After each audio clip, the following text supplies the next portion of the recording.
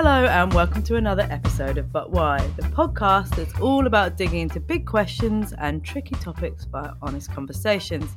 This week we're going to be looking at expectations, which is actually a really fascinating subject. We were meant to record this episode last week, but I had a technical error in that I had my microphone the wrong way around, which means I've been mulling this subject for some time and I'm really looking forward to getting into it.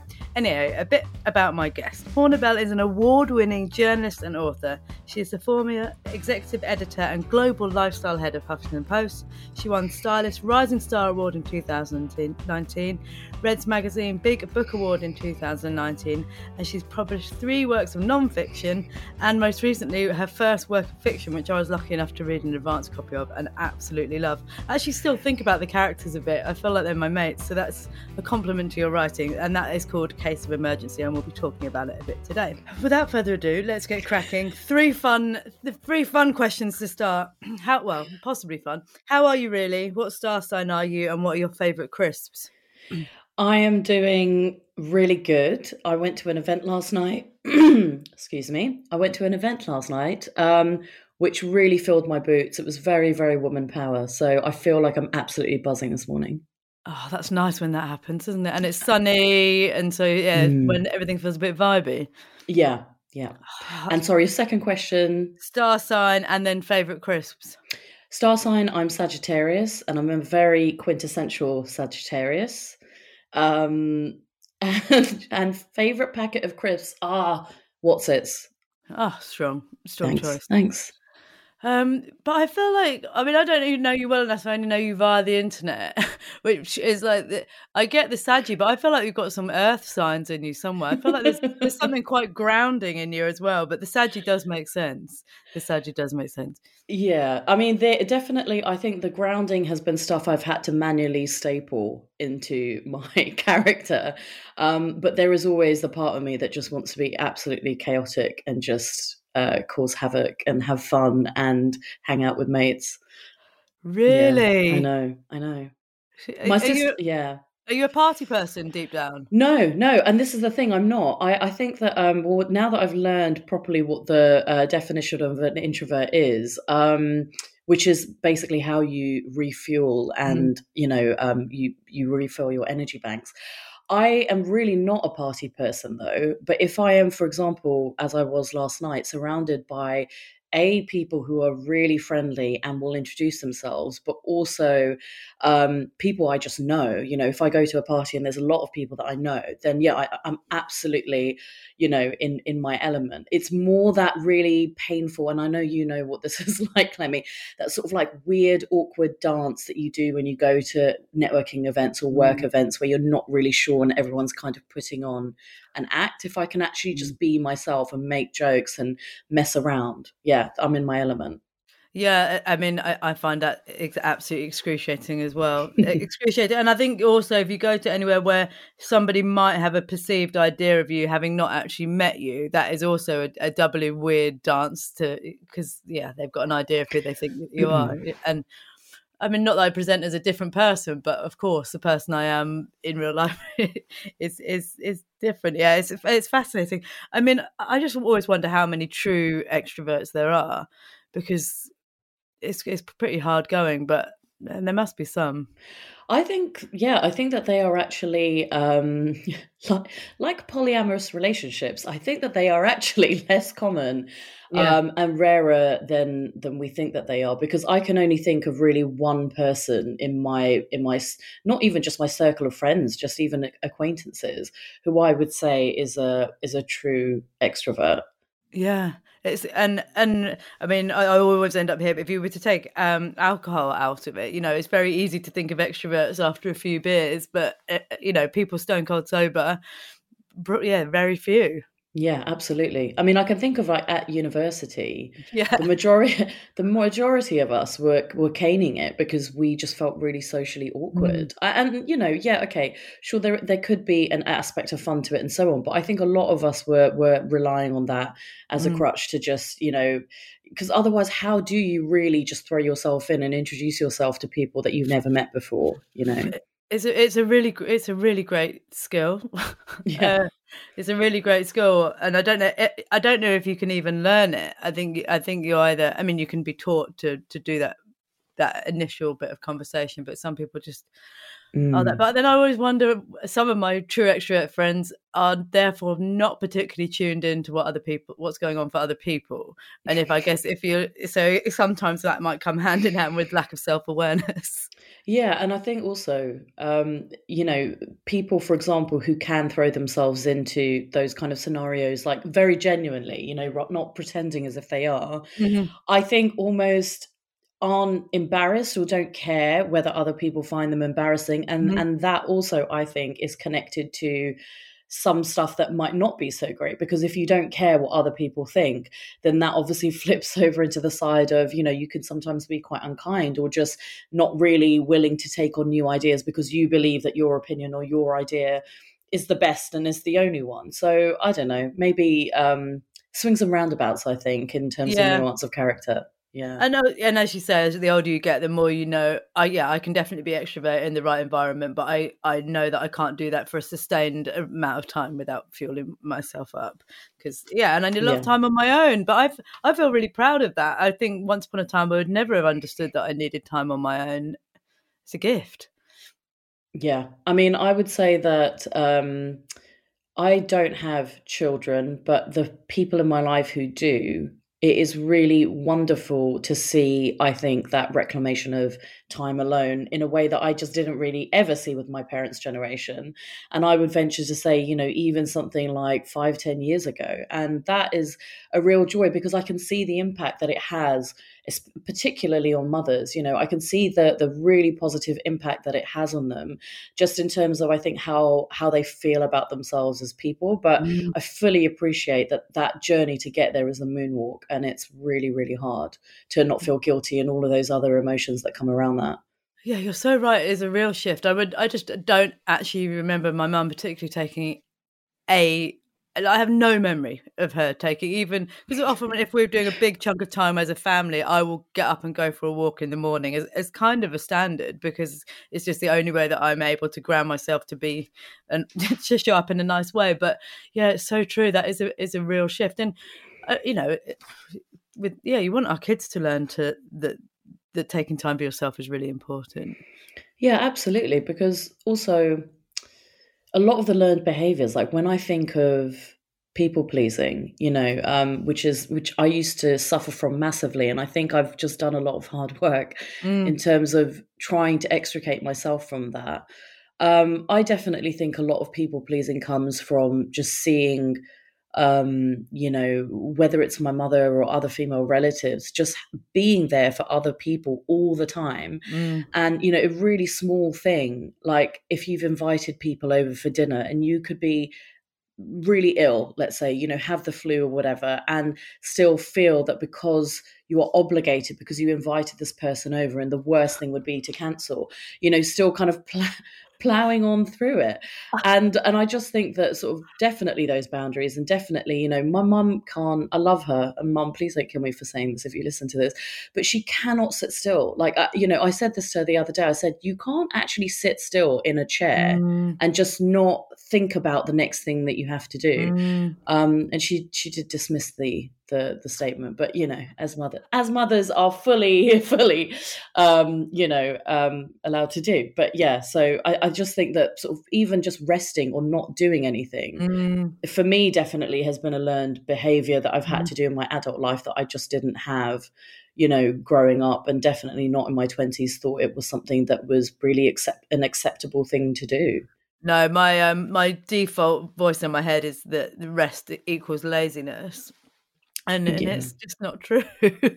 Yeah, or that concept that you have to be surrounded by people all the time. I definitely think when it comes to relationships, there's sort of a part of myself in my 20s that just felt if I was not with friends or not in a relationship, that was not okay, that wasn't a perfectly normal thing to have. And so I definitely, and I know that this is obviously a much bigger topic, but I do wonder how much of the relationships that I gravitated towards in my 20s, or the friendships that I had in my Mhm. 20s, which some of which were not particularly, great for me, whether that was driven from this sense of just not knowing how to be by myself, Mm. or the understanding that being by yourself is completely valid, it's a completely healthy thing to do, and is necessary. But,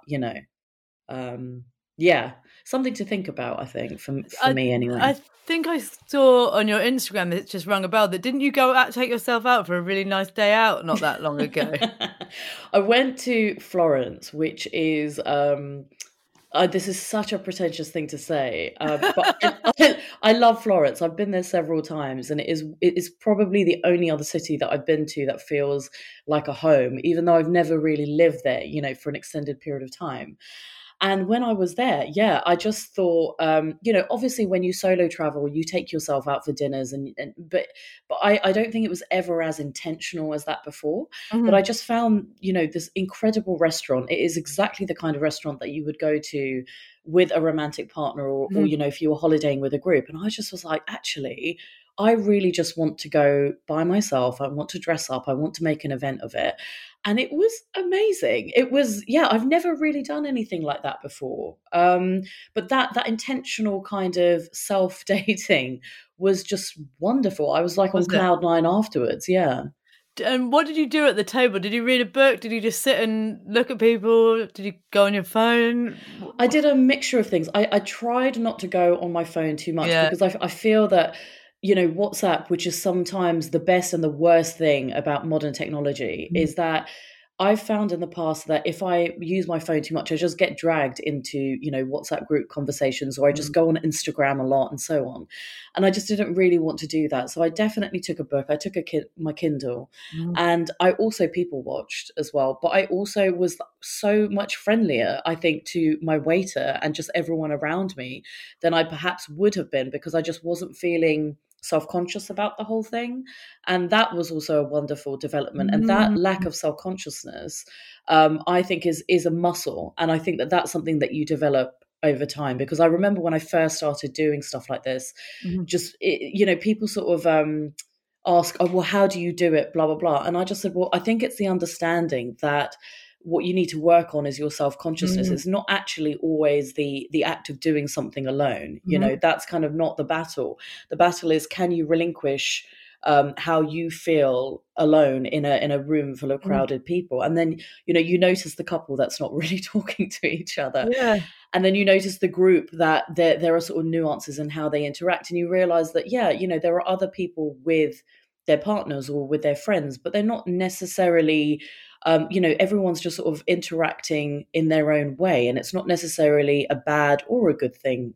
And I think that definitely removes that self-consciousness out of the equation. I think you're right, because actually if I ever saw someone eating in a restaurant alone, I would only just think, oh, good on them, or how lovely. There would never be any pity laced in that, because I think, well, you're just having a very peaceful time. But it's funny, isn't it? I can see why it initially might be awkward, and I guess it could be down to how the waiter treats you and how you see that happening in restaurants are. But I think it's brilliant. It just should, but it shouldn't be. Yeah, it's wild that it feels like a brave thing to do. I don't think I've had like lunch on my own, I guess, kind of quick lunches and quick breakfast, but never a nice meal. Maybe I'll try and do it. Just go wherever you want, can't you? Yeah, I mean, I definitely think that, I've been not encouraged, but I felt more confident to do that because I've seen other women that I follow on Instagram doing it.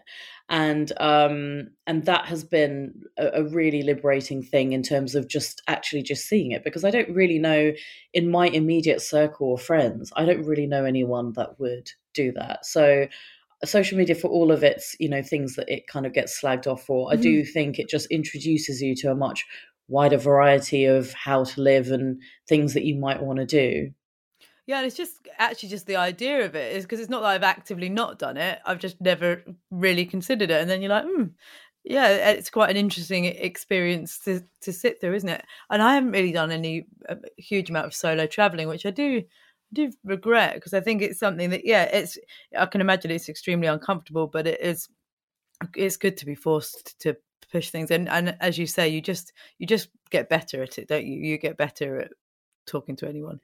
I think that once you realize so everyone is different, and everyone will have, certain places that they know that they want to go to as a solo traveler, and certain places that they might not want to. And I definitely know, for me, something like a busy city is not always my favorite place to go, because I always feel like I'm missing out on certain things, like, let's say, going out at night, to a bar or whatever, which is just not something I really do as a solo traveler, for no other reason than I just don't really enjoy it. I would much enjoy that with someone else. But I would say that once you realize that you can basically do whatever you want, and you don't have to get up by a particular time, or you can get up really early and you don't have to be responsible for getting someone else up, or you can just decide that you're going to have room service and that's okay. It actually then sometimes makes holidaying with people harder, because you then realize, oh crap, the negotiation. Oh crap, I've got to work around their schedule. But but there's just an easing in, I think, of when you holiday with someone, in the same way that there is with solo travel. But that whole thing of just being able to do whatever you want when you want, trust me, that makes up for any sort of pangs of loneliness that you might feel. And I don't ever really tend to feel lonely when I solo travel, because technology means that your entire contacts book is instantly available to you.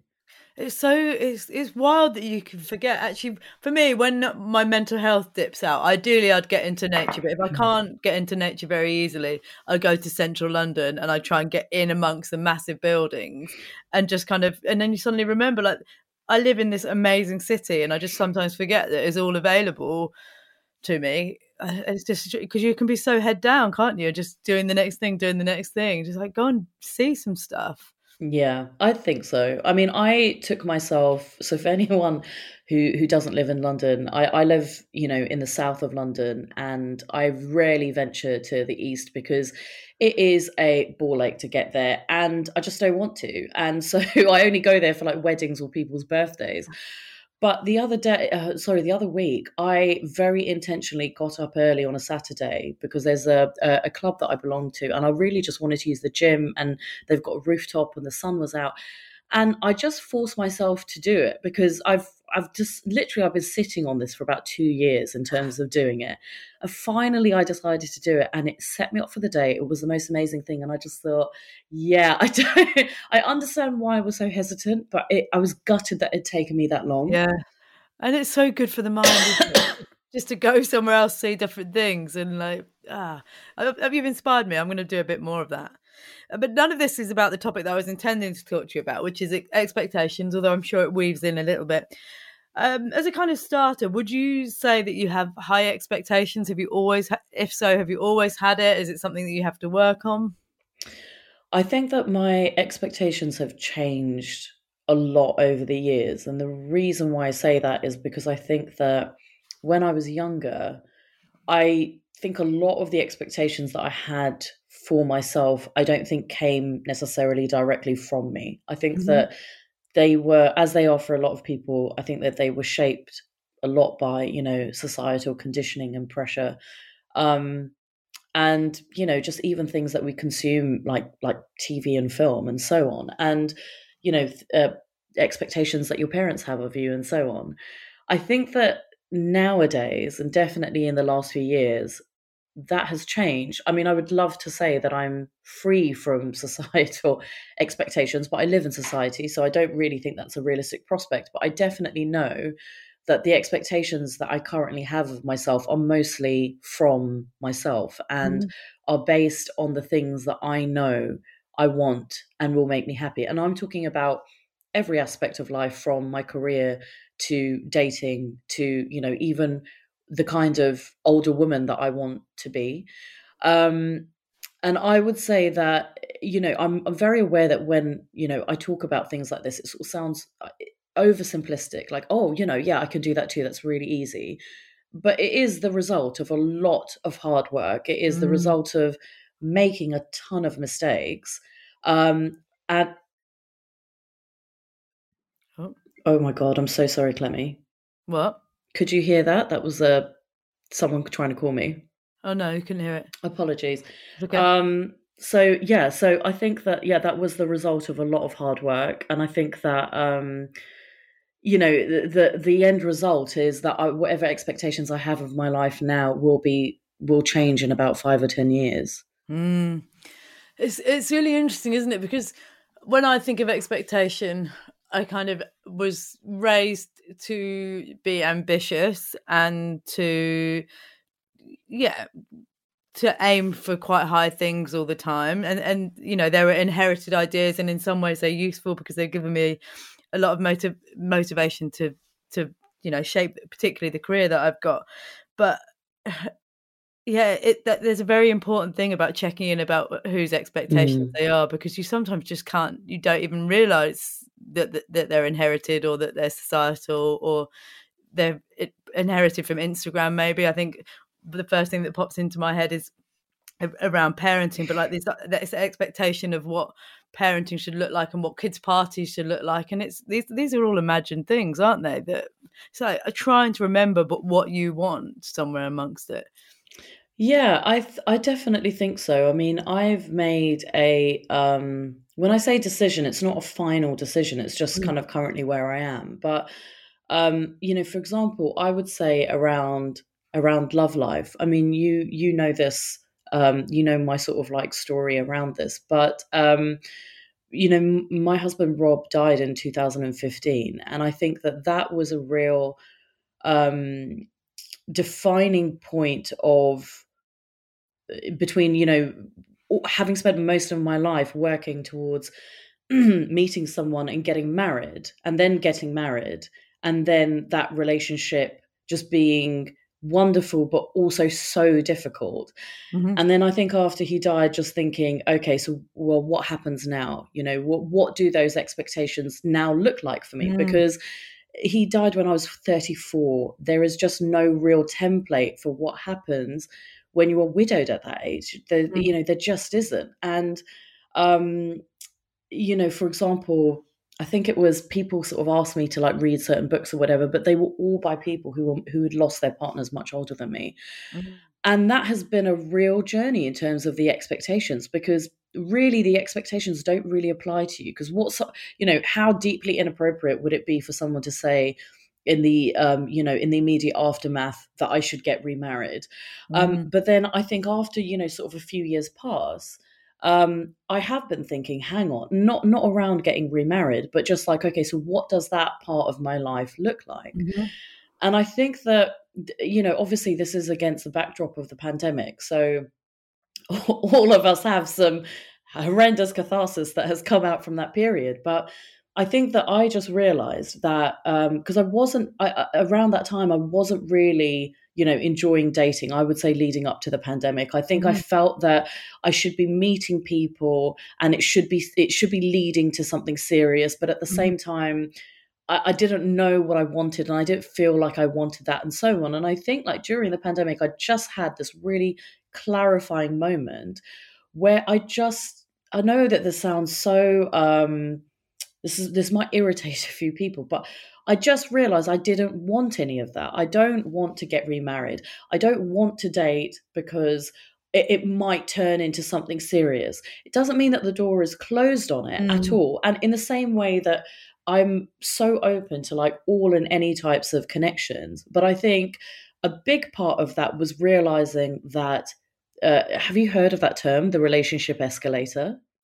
No. Okay, so the relationship escalator is basically what tends to happen, super heteronormative, tends to happen in a lot of heterosexual relationships where you are working towards meeting someone, you then meet that person, you then move in with them, you get married, you have kids, blah, blah, blah. There's always like, there's a sort of like escalator of goals, right?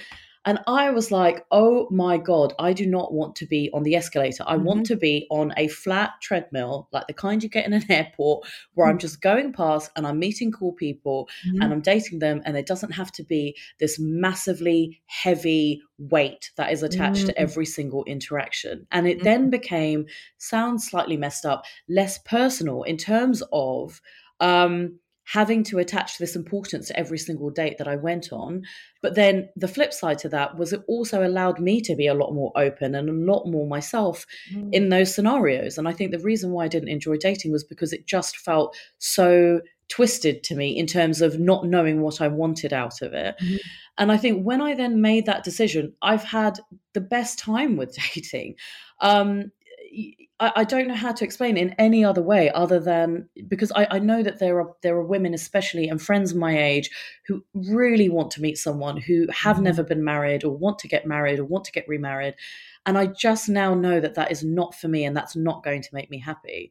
And the relinquishing of that has been one of the best and most significant things that has happened to me in the last 12 months, I would say. Because it is like a complete sidestep, as you say, from the overall expectation. But also it means that you go into those dates with no expectation, you know, you're just going to go and meet another human. And if you have a nice hour together, that's great. If you don't, that's great. But I mean, actually standing on the outside, the idea that you meet another human, an absolute stranger, and somewhere in your head you're thinking, could I fall in love with you? I mean, of course it's bonkers. Isn't it? It's bonkers. And also I just think that when you know what you want, it's much easier to communicate that and ask that of the other person. So I think that a lot of what made dating feel quite painful is doing this, you know, awkward interaction of you don't want to maybe be so open about what you want because you're worried it might scare the other person off, or you know, you find yourself getting drawn into certain scenarios, or giving that person attention in a way that you're just not able to do or just not comfortable doing. And I feel that sort of having a kind of a guiding point around that allows me to be able to do that and to be honest in my communication. And if it is not for the other person, if they're just not where I'm at, or we just don't agree, or we're not on the same page, it's okay to let that person go. That's, you know, but I feel like the relinquishing of the relationship escalator, the relinquishing of this has to end happily, means that I can be a lot more relaxed about my interactions with people, and to understand that sometimes people come into your life for wonderful short periods, and that's okay. And there are other people who will stay and stick around a bit longer, but also that you're not responsible for carrying the success of that relationship or that interaction. The other person has 50% of that responsibility. And I think definitely, you know, if you date men, I don't know that they've been made to carry that, quite frankly. And I think that they should. And if there is any man that I'm dating that doesn't feel like they should, they are not going to be someone that I date, and that's okay. Because actually that is really interesting. That was a question I had written down about having high, when it's appropriate to have high expectations of other people. Because I know with everything in this vein, I can be a bit of a fantasist, and I can have I can play out imagined scenarios of events, of people, and then can find myself being disappointed. But I wonder now whether actually it's okay to have high expectations of your relationships, provided you know that and I'm talking about friendships, family, everything, that they're expecting, to have strong relationships, and otherwise not bother, maybe. Yeah, I mean, I don't even know if I would classify it as high expectations. I would just say that it's an equilibrium. It is the expectation of, if you are someone who conducts yourself with honesty, if you are, you know, direct, and by the way, when I say honesty, I don't mean just in your interactions with other people. I also talk about being honest with yourself, which is hard, right? So I would just say, if you conduct yourself with honesty, if you are respectful, if you treat other people with respect, I don't think it's a high expectation to want that back from other people. So I actually have that on my dating profile in terms of, like, regardless of whatever the nature of interaction. So, for example, you know, people assume that if something is casual, or rather initially casual, that respect isn't a part of that. And I just said, well, why not? I mean, would you not be respectful to a cashier or someone who, let's say, is waiting on you in a restaurant. You would be polite to them. So why when it comes to, for example, romantic interactions, why would you not have that expectation? And I feel very often, we sort of tuck our expectations underneath ourselves because we think we're asking for too much, but really all you're asking is for what you're putting out there in the world. I think that, yes, that can absolutely tip over into, so this is someone I used to be, and I definitely do not think I'm like this anymore, but where if you're a people pleaser, you will go above and beyond the call of duty. Like, you will do things for people.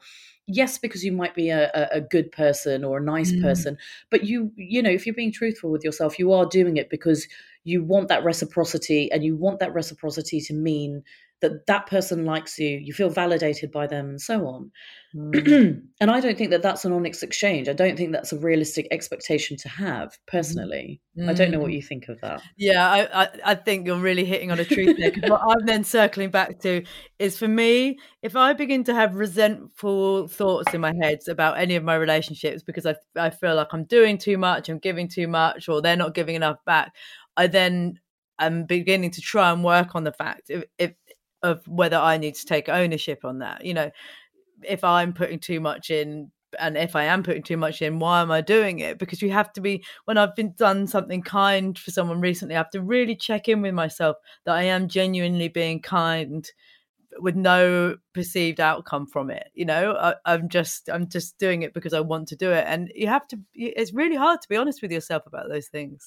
Yeah, I think so. I mean, something just popped into my head when you were speaking, which is, for example, birthday parties, right? Like, I know that there are a lot of people that will go nuts for like their friends' birthday parties, will do so much, or their partner's birthday parties, will organize so much, will put so much effort.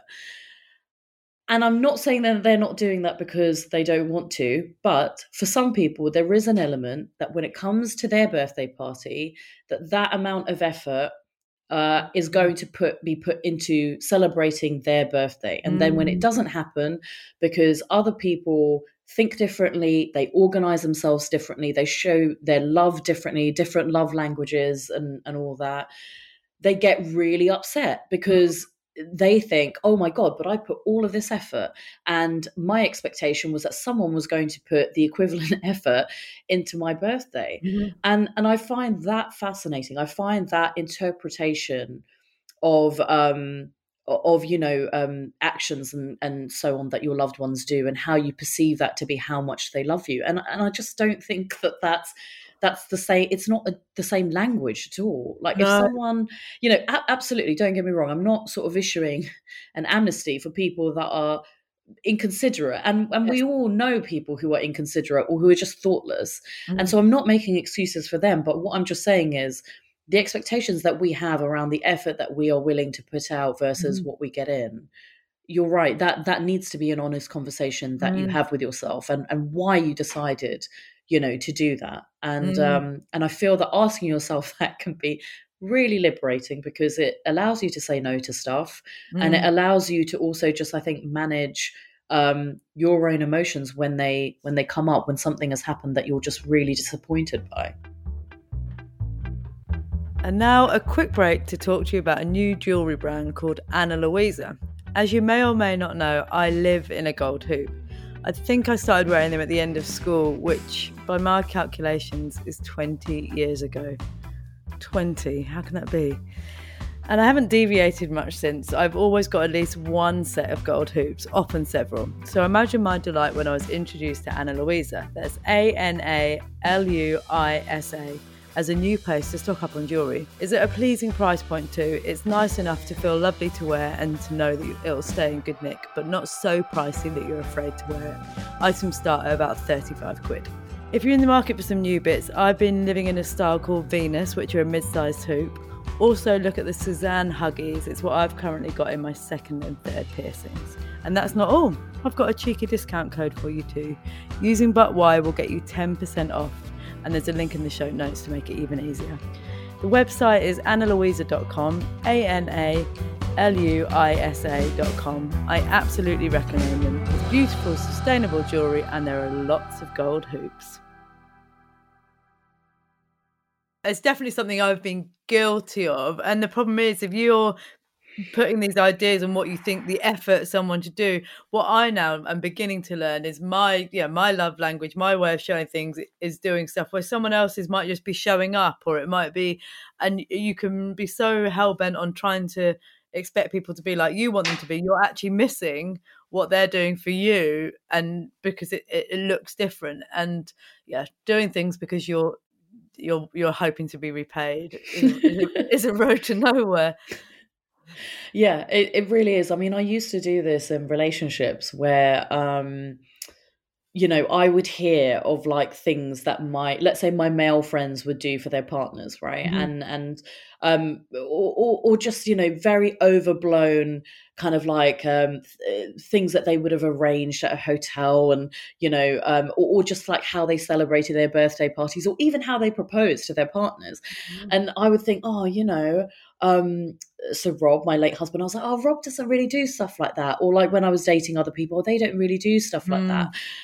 The truth of the matter is that I would have hated it because I'm not a massive fan of people either buying me stuff or doing, massive displays of affection like that. Like it's not something that works for me at all. So A, I would have hated it, but B, you're absolutely right in that there were ways in which he and other people have showed their love, which were very true to who they were. So it was there in plain sight all that time. Mm-hmm. But it's mad. It is mad how, you just look at other people's relationships or other people's careers and you think, oh, if I had that thing, I would be really happy. When actually, I don't know that that's always the case. No, it's so true. You're really spot on. So often I've been to Ben like, why haven't you organised this thing for me? And he's like, Clemmy, you hate surprises. Like, you want to control it. I was like, oh, I hate them so much.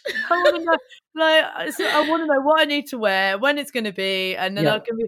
But yeah, I still had this like fantasy longing for a surprise because of what that supposedly shows. But you're right. And I think the older I get, I'm getting better at asking for which again I really struggle with. Like, you have to understand that people aren't telepathic, and if you want something or you need some help, they're really often willing to do that for you if you let them know that what it is that you need. And it's taken me a long time to start to do that. Yeah, and I think this idea that people should just know, and if they don't know, then they don't know you, or it indicates something about them not caring. I think that is a personal insecurity issue, and that's not really something that another person can fix, nor should it fall to them to fix. Because I don't believe that. I don't believe that, someone just knowing you, we're not telepathic. So someone just knowing exactly what you would want in any given moment is just not realistic. And actually, for me, the gold standard is to be someone that can communicate really well and tell someone what I need, and vice versa. Like the best thing, the thing I value most, if you speak to anyone who works with me, anyone who dates me, is that open and honest communication is something that I kind of live and die by, because I just don't have the wherewithal or the time to just waste my life sort of just wondering what the other person meant. I just kind of, I'm not saying you have to have intense chats about something, but I just kind of want to know where things are at, really. Yeah. But it's a learned behavior, isn't it, to begin to do that, I think. But yeah, the relationships I most value are the ones where that kind of dialogue, where there is no shady ground anymore. Like if I'm having to reread a text to try and work out what it is that they're implying or not implying, or then it's a real red flag, isn't it? It should. Relationships aren't always easy, but there should be an ease in communication, I suppose. I think so. I mean, I think that, it's the fundamental basis of any relationship. And I also just think, even if you have a relationship, and by that I mean that in the broader sense of the word, even if things go wrong, which things absolutely will go wrong, or there's a misunderstanding, because we're human, it is about that willingness to just address it and talk about it, and to just sort of try and make that right. And I think that very often I've been in situations where I haven't really felt it was okay to talk about something, or rather I was just so afraid of what the other person's reaction was going to be that I just didn't really broach the subject. But I Mm. think definitely the older I've gotten, the more I've realized that actually you can't control the outcome of any interaction that you have with people. You can't sort of puppeteer their mouths into saying words that you need or want to hear, whether that's something around forgiveness or clearing up a misunderstanding. And I think the only thing that you can control in that situation is how you behave and what you say. Mm. And so that sort of that understanding for me has been life changing, really, because very often, even though I may want to react in a manner that's really cross, or just because I'm upset or I'm hurt, the fact is I need to think about how I will feel about myself at the end of that exchange. And that has definitely stopped myself from possibly saying things I might regret. Like like the true fire sign that you are. Whereas on the other, I'll go, but it's a bit naff, but there's kind of say something within 24 hours or don't say anything at all kind of thing. And it's so true. So often you just need to pick it apart a bit. And I think the older I get, the more I realize that people don't really owe you anything. That's a yeah. And I actually, on the idea of expectation, I've definitely also been guilty of like Christmas, birthdays, holidays, thinking that they're going to be something and then going into disappointment. And then as I get older, what I've got better is understanding what makes those things good for me. So putting in time on my own, being able to exercise, and therefore you're not just hoping for the best that things are going to work out, and better at putting the things in place to get there, I think. Yeah, I guess there's a real art form to how you emotionally process and deal with things around your expectations when things just don't work out the way that you want them to. And I think, for example, Christmas is such a classic one where it's taken a lot of trial and error. But I just know that for me, it is not going to be the most wonderful time of the year. So I just kind of go into it, Mhm. with the expectation of is I just want to spend time with my family. I want to have some nice food. And that's all it needs to be. It doesn't need to be the best time of year, because I don't think you can script moments like that. You can't script your greatest hits. Very Mm. often those things happen when, I don't know, you're having a family dinner while on holiday and you're in some place that turned out to be spectacular and none of you have ever been there before. And Mhm. those are the things I'm far more likely to remember rather than Christmas and what do we give each other, which I never remember what we give each other. And it's just one of those things that I feel a lot more sane around letting that go.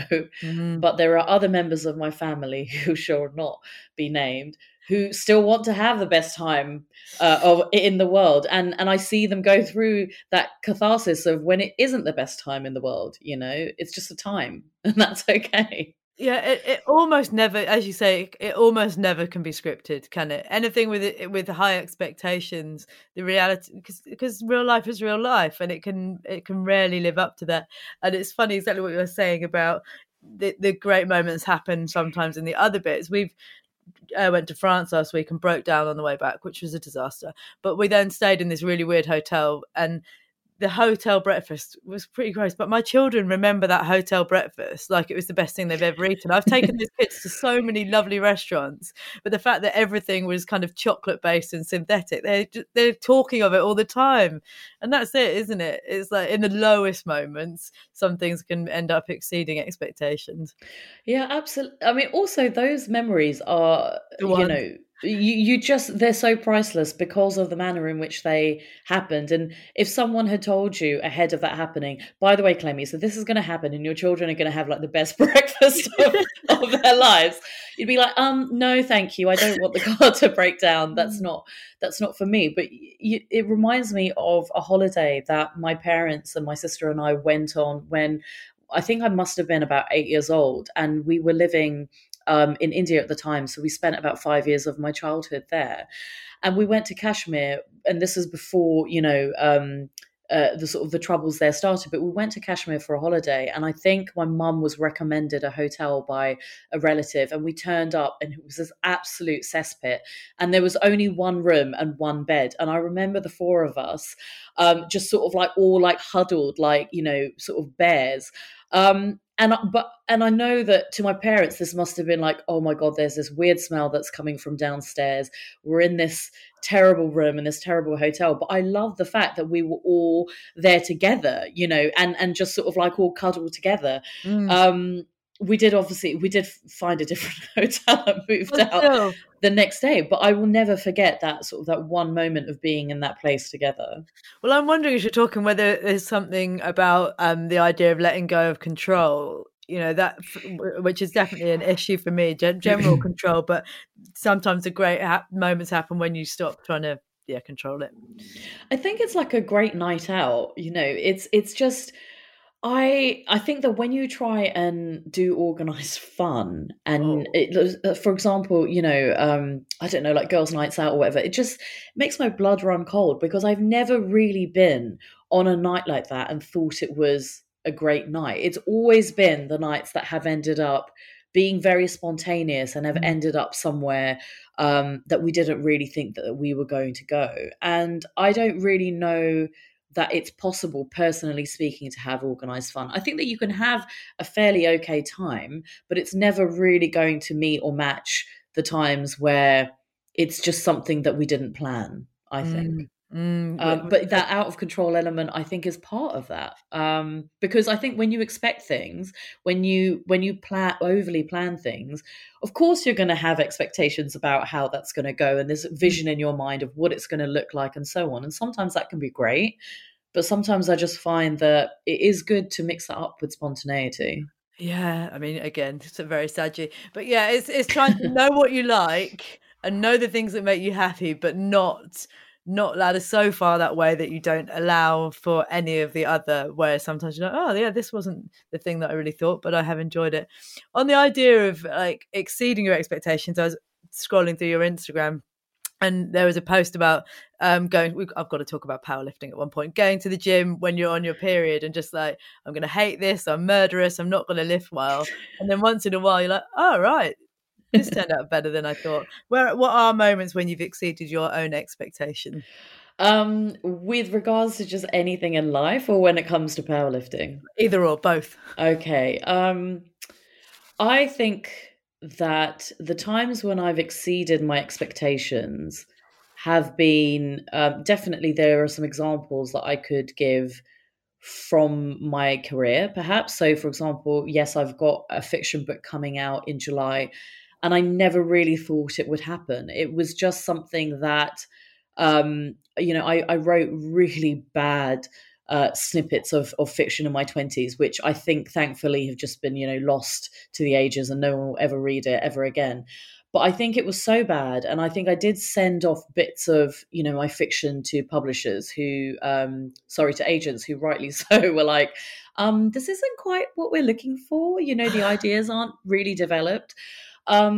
Because I think I was trying to write a literary novel. I was trying to write a novel that would make people think I was really clever. Basically, there's just no shying away from that. And I think that over the years, especially during my 30s, I mean, I appreciate that I have published nonfiction in my 30s, but I just thought that fiction was just not going to be this thing that would happen for me, and that I didn't really have a compelling idea that I wanted to write about. And then again, this like pressure cooker of the pandemic, I just realized from the type of books that I read during that time and the things that I really enjoyed, I just decided to write a book that I would enjoy reading.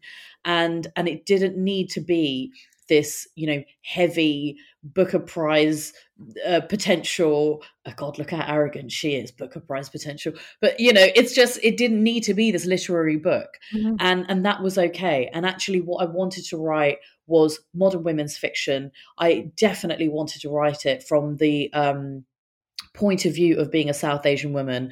There are such massive problems with how we've been allowed to write about ourselves and depict ourselves in the past. And it's always so, the oppressed woman. And I just wanted to write the story of this woman in her late 30s who, is flawed and messes up and is figuring out things and so on. And I did that. And that exceeded my expectations because, number one, I didn't know that a publisher would be interested in buying that as a book, and number two, I just didn't really think that the fiction thing was going to happen for me.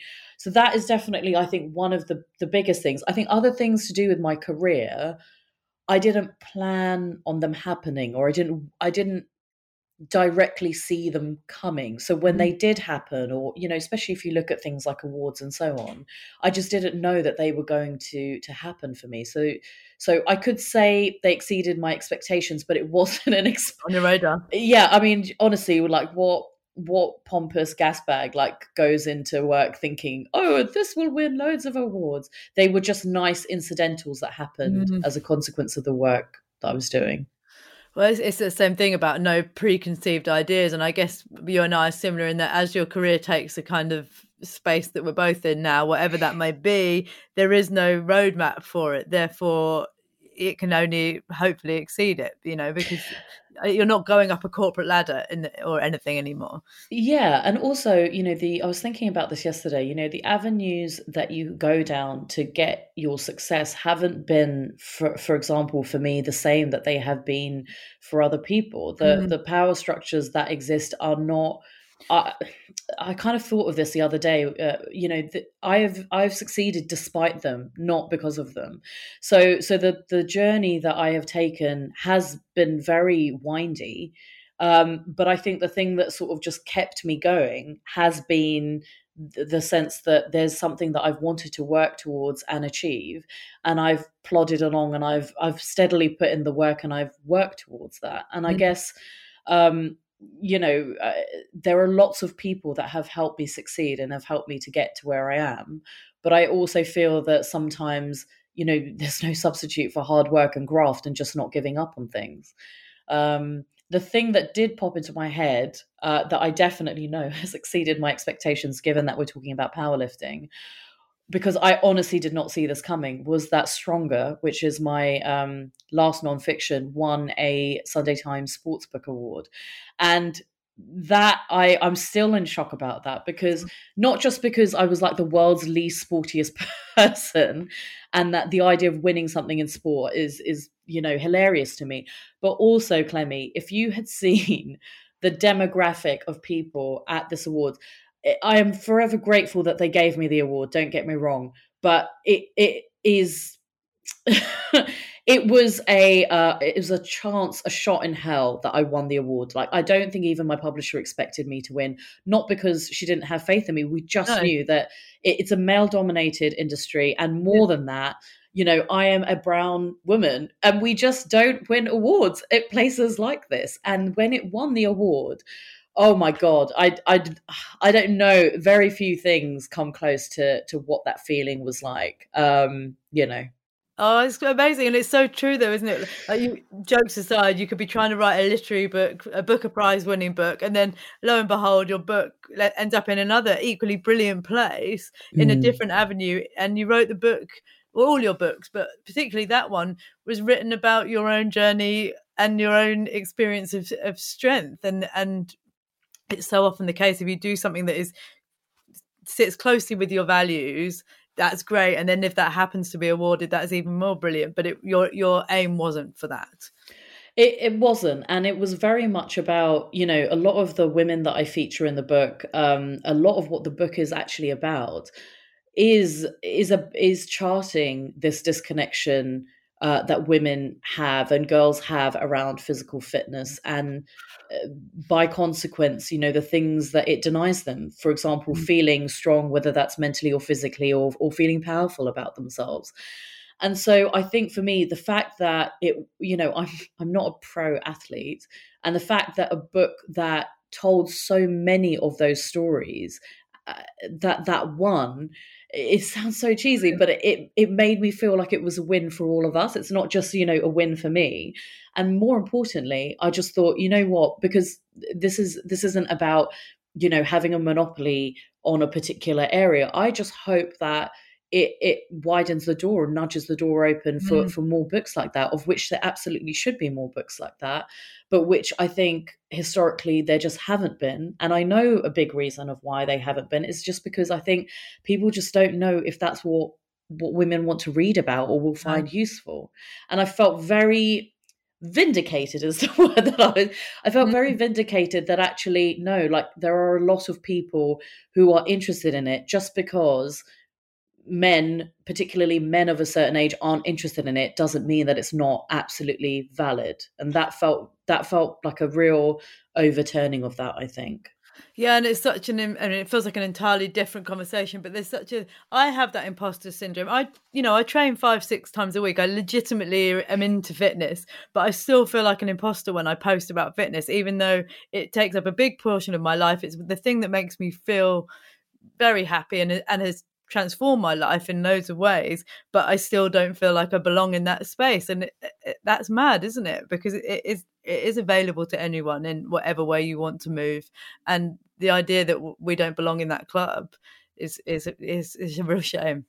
I mean, it's yes, but also the thing is that while you may have changed as a person, the infrastructure around you hasn't. So I understand why it's hard, because every time you go into those spaces or you're posting on social media or whatever, you are having to assert your own identity and your own self-confidence. And sometimes that can be frigging exhausting because, on Instagram, let's face it, I mean, we talk about it. Yes, there's a bit more diversity, et cetera, particularly of older women, but there still overwhelmingly isn't. We are still surrounded by, particularly, I would say, when you look at age, the majority of people that we see on Instagram are in their 20s.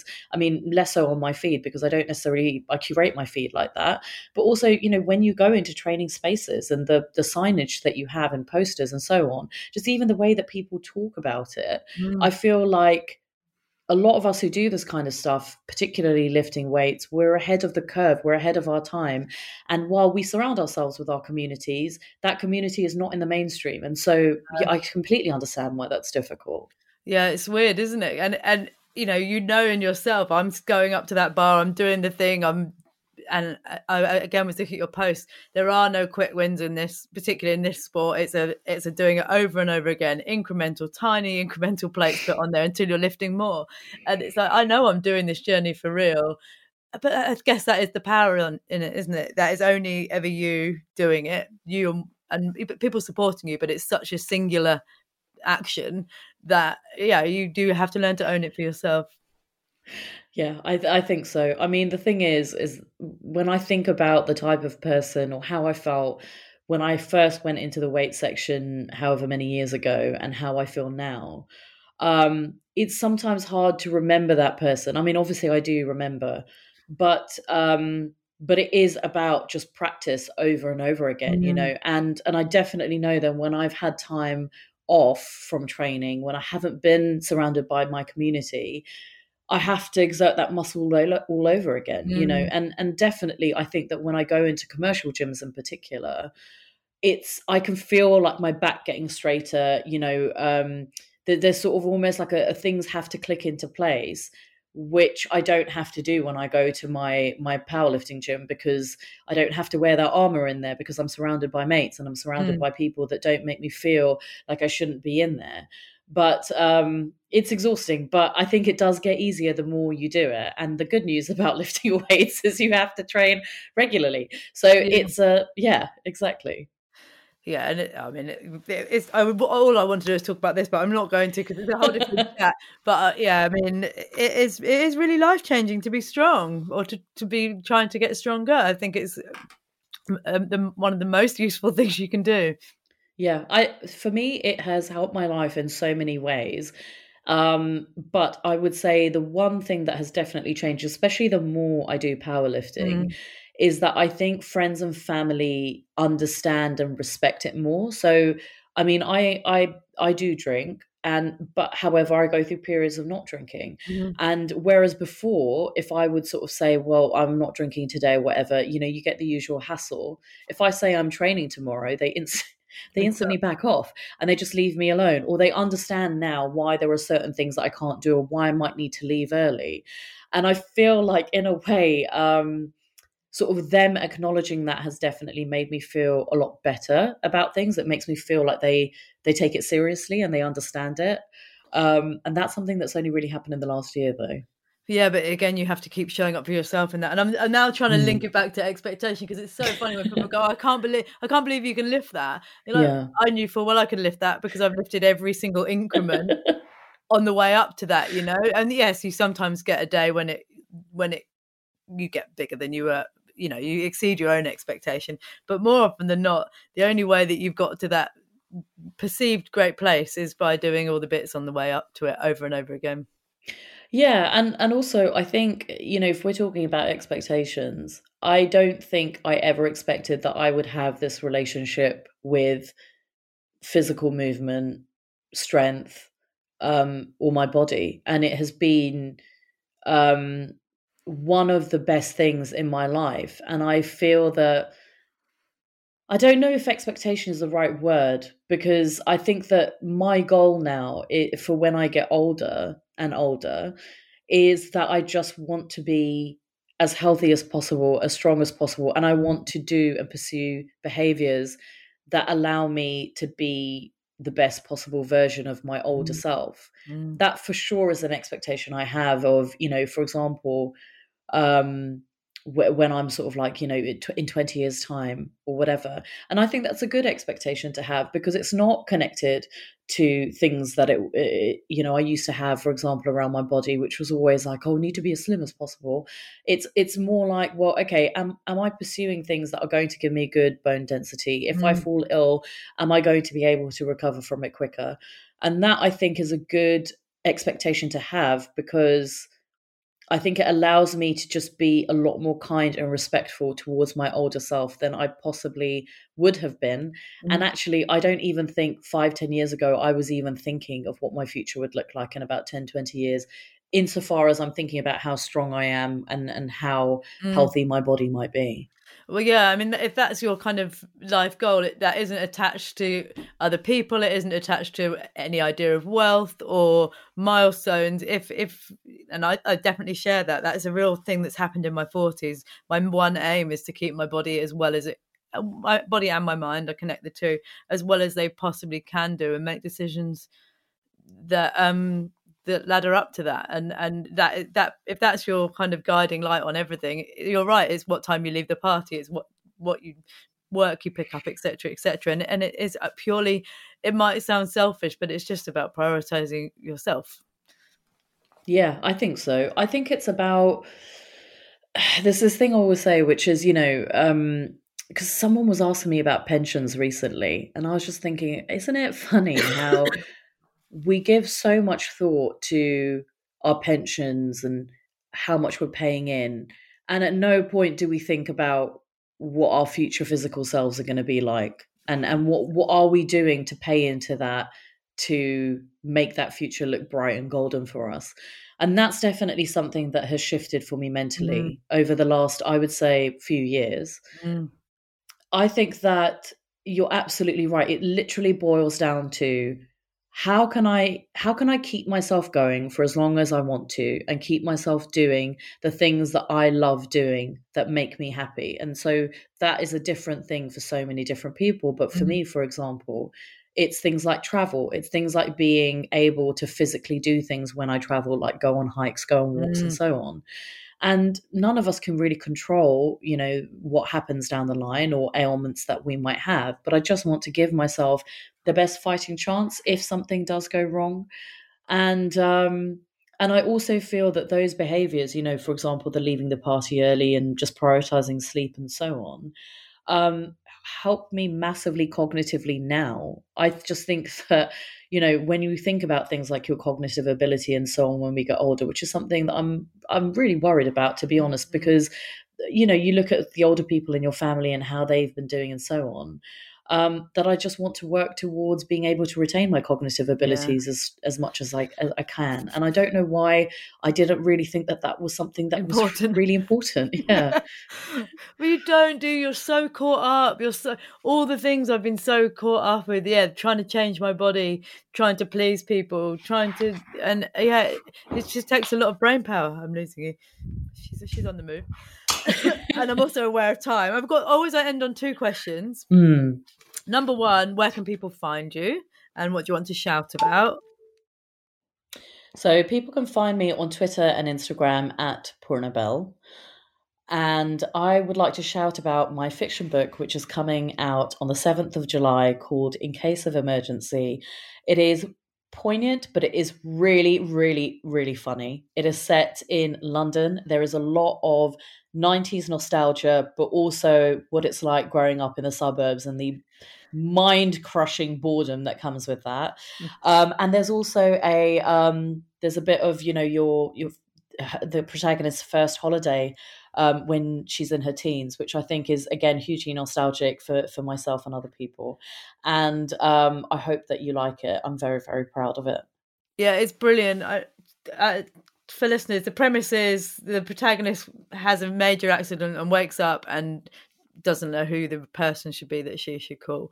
And it is full of like cultural references, but there's some really big like reflection points in there and insight, particularly I think on this point in our lives that both of us are on, and it's light, but it does make you ask some questions of yourself. So yeah, don't undersell it in terms of its gravitas in that sense. Thank you. And it's very, I think, given the theme of the podcast, it is basically about your life expectations. And so Beryl, who is the protagonist, she sort of wakes up and realizes that her emergency contact that's been called is her gross ex-boyfriend. And that really prompts a reckoning of her friendship groups, her relationships with her family, and really what she has prioritized and whether that's actually something that she really wanted. Because a lot of us, I'd venture to say, have sometimes, especially around expectations, we're on autopilot with them and we don't interrogate them enough and change them up and so on. So this is very much about her unraveling that, her friendship groups as well, and then sort of rebuilding that for herself in a way that's that she's happy with, I think. Yeah, I think she has to get really honest with herself during it, doesn't she? She's so deluded at the beginning. So deluded. But she comes through, thank goodness. Yeah. And my last one is, if you could have an honest conversation with one person, who would it be and what would you say? Oh, God, Clemmy. Sorry, change the tone. Okay, if I could have... I don't know if anyone said this before, but I think it would probably be myself. And I'm not saying that to avoid conflict. No. I think it would probably be with myself, because yes, I do have honest conversations with myself, but it's something that I do need to be reminded about. And I think the thing that I would probably say to myself is, I think that you need to just take a moment and actually sit in what you've achieved and what you have set out to do, because very often you're incredibly hard on yourself and you self-deprecate a lot. And it's just tired and it's boring and I don't want to do it anymore.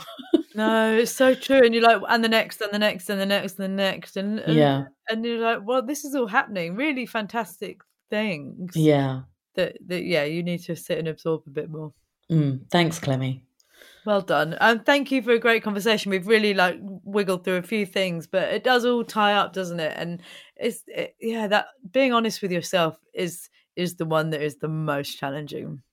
I think it is, because it's hugely confronting. It is hugely confronting, but also it's not just about being honest with yourself. You then have to action the things that come out of that conversation, which can be incredibly hard when you realize what those things need to be. Yeah, and also I think you can get stuck in your own thought patterns, which become so familiar that you don't even realise that it's a particular thought. And you're like, oh, wow, there is actually a completely different way of looking at that. Yeah, and that shifts everything. Yeah. So that's my big takeaway from this. But thank you so much for your time. Second time around, it's been amazing. Thank you. Well, that was good. It's made me have a bit of a conversation with myself about being a people pleaser, and B, whether I am one of those people that I'm always hoping too much of others and being unfair on them in terms of presents and birthdays and actions. Yeah, it's definitely given me a bit of a reality check. Who knows if there's truth in that or not.